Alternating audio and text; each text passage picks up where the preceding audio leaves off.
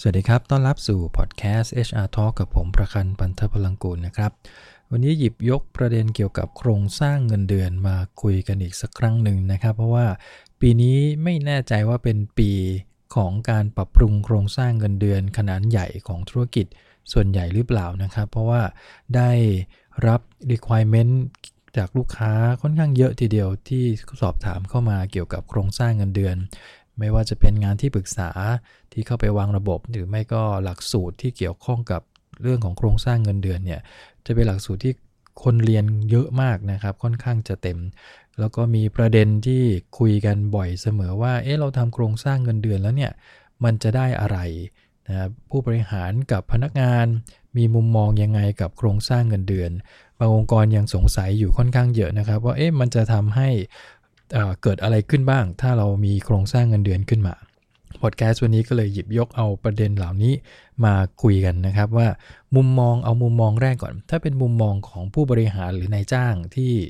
เวลาผมรับประเด็นหรือ requirement เกี่ยวกับโครงสร้างเงินเดือนเนี่ยผมก็มักจะถามว่าที่ท่านอยากจะทำโครงสร้างเงินเดือนเนี่ยทำไปเพื่ออะไรเชื่อไหมครับว่า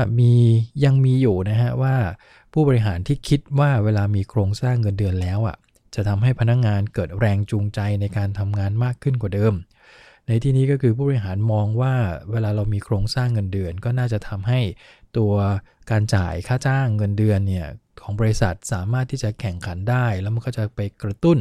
สร้างแรงจูงใจให้พนักงานอยากทำงานที่ดีขึ้นมากกว่าเดิมซึ่งคำตอบจริงๆแล้วมันไม่ใช่ตรงไปตรงมาขนาดนั้นนะครับตัวโครงสร้างเงินเดือนมีขึ้นมาเพื่อดึงดูดเก็บรักษาจูงใจใช่แต่มันยังมีประเด็นอื่นที่ไม่ใช่ตัวเงินที่องค์กรจะต้องพัฒนาแล้วก็ไปด้วยกันกับค่าตอบแทนที่เป็นตัวเงินคือไม่ใช่คิดว่ามีโครงสร้างเงินเดือนตูมแล้วเรียบร้อยแล้วเนี่ยก็จะทำให้พนักงานมีแรงจูงใจในการทำงานขึ้นมาทันทีอันนี้อาจจะไม่ได้ตอบโจทย์ตรงๆจะสังเกตได้ค่อนข้างเยอะนะครับหลายองค์กรที่เข้าไปทำโครงสร้างเงินเดือนให้สุดท้ายแล้วพนักงานก็ยังไม่มีแรงจูงใจในการทำงานอยู่ดีคำถามคือแล้วมันเป็นเพราะอะไรทำไมมีโครงสร้างแล้วทำไมพนักงานถึงไม่มีแรงจูงใจ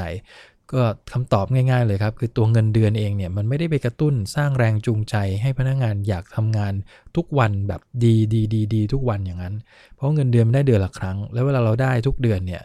แต่ละเดือนก็จะได้เท่ากัน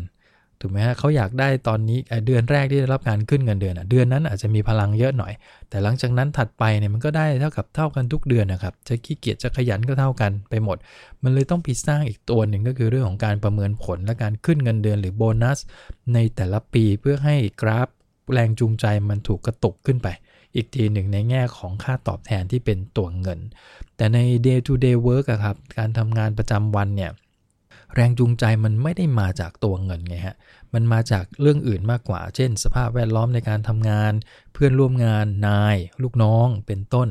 สิ่งเหล่านี้มันเป็น intangible reward ซึ่งจะไปกระตุ้นเพื่อให้พนักงานมีแรงจูงใจอยากตื่นขึ้นมาทำงานหลายองค์กรนะครับบอกตัวเองว่าเราจ่ายเงินเดือนสูงกว่าตลาดแน่ๆแต่ทำไมพนักงานยังไม่ค่อยอยากจะลุกมาทำงานก็เพราะว่าตัว intangible reward นี่แหละดังนั้นต้องเรียนให้ผู้บริหารทราบนะครับว่าเวลาเรามีโครงสร้างเงินเดือนแล้วมันอาจจะไม่ 100% ที่ทำให้พนักงานมีแรงจูงใจแต่มันจะมีระบบในแง่ทำให้พนักงานเกิดความพอใจมากขึ้นกว่าเดิมพอใจในแง่ของความเป็นธรรมในการจ่ายค่าจ้างที่มันตอบโจทย์ในแง่ของค่างานกับผลงานมากขึ้นนั่นเองนะครับหรือว่าอีกประเด็นหนึ่งที่มีคำถามมาบ่อยนะครับว่าอันนี้คือประเด็นตรงกันข้ามเลยนะครับผู้บริหารบางคนก็บอกว่ามีโครงสร้างเงินเดือนแล้วจะได้จ่ายเงินเดือนให้มันคุ้มค่าในที่นี้ผมก็ถามว่าคุ้มยังไงครับเขาบอกจะได้จ่ายน้อยลงหน่อยจะได้ไม่ต้องเยอะซึ่งอันนี้ก็ไม่ใช่เหมือนกันนะในมุมนี้หลายองค์กรหลายผู้บริหารเนี่ยเข้ามาปรึกษาแล้วก็บอกว่าการมีโครงสร้างเงินเดือนทำให้เขาจ่ายเงินเดือนลดลงใช่ไหมระยะยาวก็จะประหยัดต้นทุนด้านนี้ใช่ไหมก็ต้องคุยตรงๆกับผู้บริหารว่าไอ้ค่าจ้างเงินเดือนเนี่ยถ้าท่านมองเป็นต้นทุนเมื่อไหร่ท่านก็พยายามจะลดต้นทุนนั่นแหละแต่ทำไมเราไม่เปลี่ยนมุมมองซะล่ะว่าตัวโครงสร้างเงินเดือนค่าตอบแทนค่าจ้างมันเป็นเงินลงทุนที่เราลงทุนเพื่อจ้างพนักงานเก่งๆเข้ามาแล้วเราก็คาดหวังอะไรฮะคาดหวังผลตอบแทนจากการลงทุนนั่นเองดังนั้นเงินก้อนนี้มันต้องถูกมองในอีกมุมหนึ่งแม้ว่าในทางบัญชีมันคือค่าใช้จ่ายมันคือ expense อย่างหนึ่งนั่นแหละแต่ในมุมของทรัพยากรบุคคลมันคือการลงทุนหา talent เข้ามา เพื่อให้ talent สร้างผลงานที่ดีให้กับเราดังนั้นการมีโครงสร้างเงินเดือนขึ้นมามันคือการทำให้องค์กรสามารถที่จะแข่งขันในการดึงดูดคนเก่งๆเข้ามาเพราะอะไรเพราะโครงสร้างเงินเดือนถ้าเราอัปเดตดีๆเนี่ยมันจะทำให้เราสามารถแข่งได้นะครับทันกับตลาดบางคนวาง positioning สูงกว่าตลาดนิดหน่อยซึ่งมันก็จะทำให้เราได้เปรียบในแง่ของการสรรหาหรือการคัดเลือกคนเก่งเข้ามารวมถึงการเก็บรักษาก็คือเวลาเรามีโครงสร้างเงินเดือนเวลาขึ้นเงินเดือนต่างๆเนี่ยมันก็ต้องมีระบบรองรับว่าผลงานดีก็ขึ้นเงินเดือนเยอะแล้วก็มีโครงสร้างเงินเดือนรองรับเพื่อการเติบโตขึ้นไปเนี่ยมันก็จะทำให้การเก็บรักษาคนเก่งเป็นไปได้ดีขึ้นด้วยซ้ำแล้วก็จะไปสร้างแรงจูงใจในการทำผลงานที่ดีขึ้นอย่างต่อเนื่องนะครับดังนั้นในมุมนายจ้างที่บอกว่ามีโครงสร้างเงินเดือนแล้วเกิดแรงจูงใจทันทีหรือมีโครงสร้างเงินเดือนแล้วเขาจะได้ไม่ต้องจ่ายเงินเดือนเยอะๆ2มุมเนี่ยมันไม่ได้ถูกต้อง 100% ดังนั้นมันต้องกลับมามองในมุมของหลักการที่ถูกต้องเหมือนกันนะครับส่วนในมุมของลูกจ้างเองซึ่งหลายองค์กรทีเดียวตัวผู้บริหารเองก็คอนเซิร์นนะครับว่าเราทำโครงสร้างเงินเดือนแล้วเนี่ยมันจะมีผลต่อขวัญกำลังใจของพนักงานไหมเราก็ไปคุยนะครับก็มีโอกาสได้ไปคุยกับพนักงานบางกลุ่มทำโฟกัสกลุ่มขึ้นมาว่าคิดยังไงกับการที่บริษัทจะทำโครงสร้างเงินเดือนพนักงานหลายคนก็มีความคิดที่ว่าเวลามีโครงสร้างเงินเดือนแล้วเขาก็กลัวได้เงินเดือนน้อยลงผมก็ถามว่าทำไมคุณถึงคิดว่าได้น้อยลงเพราะตัวพนักงานก็ตอบมาว่าเพราะว่าโครงสร้างเงินเดือนเนี่ยมันทำขึ้นมาเพื่อเอื้อประโยชน์กับนายจ้างมันทำให้นายจ้างต้องดูแลเรื่องเงินเนี่ยมันไม่ต้องจ่ายเยอะเพราะว่ามันมีเพดานเงินเดือนครับพูดอย่างเงี้ยจะได้ไม่ต้องทะลุเพดานนายจ้างก็แคปเอาไว้แม็กซิมัมแค่ไหนผมบอกว่าใช่นะไอ้รูปแบบมันมีเพดานแต่รูปแบบโครงสร้างเงินเดือนคือทำขึ้นมาเพื่อจะได้มีจุดเทียบว่าเราแข่งกับตลาดตอนนี้เราแข่งได้ไหมเพื่อจะดึงดูดเก็บรักษาคนเก่งก็ต้องอธิบายเป้าหมายให้เขาฟังนะครับว่าการมีโครงสร้างเงินเดือนมันไม่ได้มีขึ้นมาเพื่อเอื้อประโยชน์นายจ้างนะมันทำให้บาลานซ์ระหว่างนายจ้างกับลูกจ้างมากกว่าดังนั้นการที่เขาคิดว่ามีโครงสร้างแล้วเงินเดือนน้อยลงผมว่าไม่ใช่มันทำให้คนเก่งมีเงินเดือนสูงขึ้นด้วยซ้ำไปถ้าเขาพิสูจน์ได้ว่าเขาเป็นคนเก่งเป็น talent จริงๆนะครับองค์กรก็จะมีโครงสร้างตรงนี้รองรับไปนี่คือประเด็นแรกนะครับประเด็นที่2พนักงานกลัวเยอะก็คือเรื่องของเงินเดือนตันหรือเงินเดือนชนเพดานโครงสร้างเงินเดือนจริงๆแล้วการตันเนี่ยมันถ้าเราบริหารจริงๆอย่างชีวิตผมเนี่ยผมบริหารโครงสร้างเงินเดือนผมอยู่กับเรื่องค่าจ้างเงินเดือนมาค่อนข้างเยอะนะครับบอกได้เลยว่าคนที่ตันจริงๆมันคือคนที่มิสฟิตจริงๆคือไม่ได้เหมาะสมไม่ได้สอดคล้องแล้วเป็นคนที่ไม่มีผลงานนะแล้วก็ถ้าไม่มีผลงานแล้วอยู่ไปเรื่อยๆเรื่อยๆโดยที่ไม่สนใจจะพัฒนาตัวเองเนี่ยถ้าเราบริหารโครงสร้างเงินจริงๆนะคนนี้จะไม่มีทางวิ่งไปหาเพดานเงินเดือนเลยเด็ดขาดเพราะอะไรเพราะว่าลองเข้ามานะครับลองคิดดูนะฮะสตาร์ทเข้ามาอยู่แถวๆมินิมัมผ่านไป1ปีผลงานไม่ดีไม่ขึ้นเงินเดือนปีนึงอาจจะดีนิดนึงขึ้นสัก 3% 4% โครงสร้างเงินเดือนครบ3ปีก็มีการอัปเดตโครงสร้างให้สูงขึ้นไปอีกคนกลุ่มนี้เนี่ยถ้าเป็นอย่างเงี้ยเป็นเดดวูดหรือเป็นมิสฟิตเนี่ยยังไงก็แล้วแต่ไม่มีทางที่เงินเดือนจะวิ่งไปหาเพดานได้เลยยกเว้นว่าเราบริหารผิดไงฮะบริหารผิดแปลว่าอะไรแปลว่าผลงานไม่ดีก็ยังขึ้นให้ 3-4% ยังมีให้เขานายจ้างบางคนสงสารไงฮะว่าไม่เป็นไรหน้าผลงานไม่ดีก็ให้เขาหน่อยไอ้คำว่าให้เขาหน่อยผมก็ถามว่าหน่อยของท่านคือกี่เปอร์เซ็นต์เขาให้ไม่ได้ต่างกับคนที่ผลงานปกติหรือมาตรฐานเลยนะครับเนี่ยถ้าเป็นลักษณะแบบนี้แสดงว่าเราบริหารผิดมันเลยทำให้มิดฟิตหรือเดดวูดเนี่ยมีโอกาสวิ่งชนเพดานได้สูงมากแต่ถ้าเรามองในมุมของคนที่เป็น talent จริงๆโอเค talent ขึ้นเงินเดือนเร็วแต่พอขึ้นเงินเดือนเร็วปุ๊บโอกาสชนเพดานเนี่ยมีเยอะกว่าคนที่เป็นเดดวูดดังนั้นตัวประเด็นเนี่ยถ้าพนักงานกลัวนะครับการมีโครงสร้างเงินเดือนเราจะต้องมีอีกตัวหนึ่งช่วยรองรับไม่ให้เกิดคนเก่งชนเพดานนั่นก็คือเรื่องของ career path มันจะต้องเอาเข้ามาเสริมแล้วนะฮะ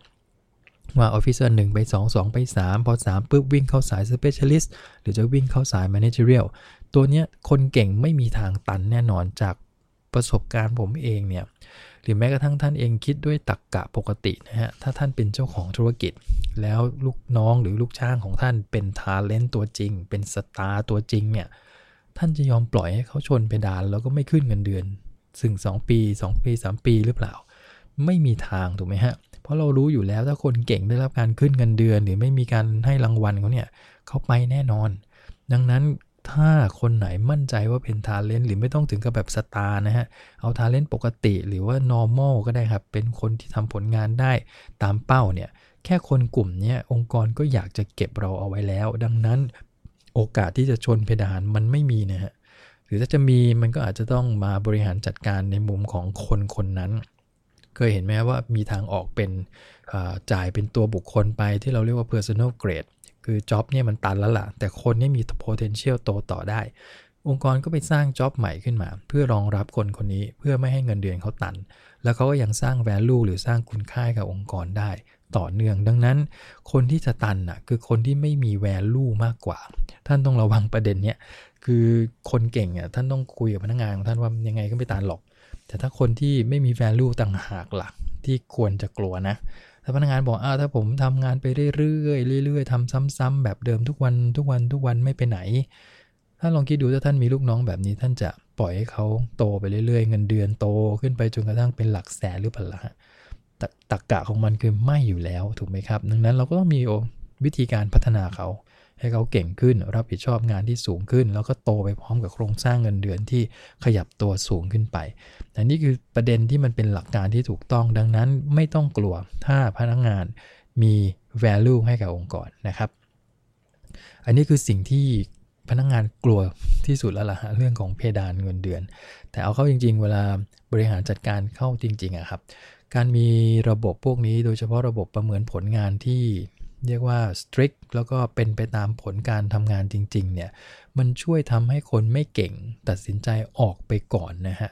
คือแทนที่คนไม่เก่งจะอยู่แล้วคนเก่งลาออกเนี่ยนั่นแสดงว่าระบบ HR ขององค์กรเราต้องมีปัญหาตรงไหนสักที่หนึ่งแหละมันเลยทำให้เราเก็บรักษาคนเก่งไว้ไม่ได้แต่ถ้าระบบผลงานดีบริหารผลงานโอเคระบบการให้รางวัลตอบแทนคนเก่งจริงๆคนไม่เก่งไม่ให้เนี่ยนะฮะ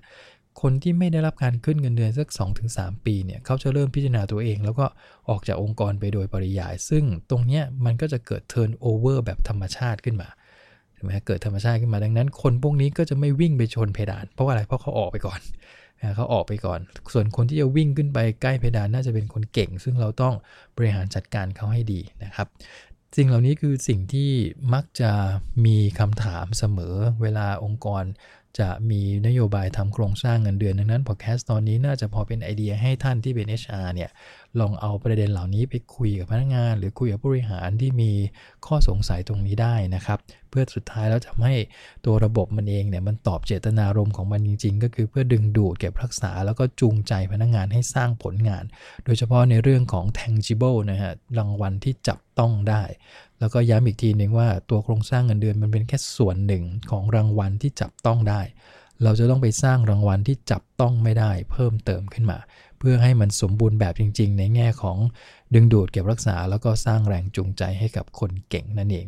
ก็ฝากประเด็นวันนี้ไว้ประมาณนี้นะครับพบกันใหม่ในครั้งหน้าครับผมขอบคุณครับสวัสดีครับ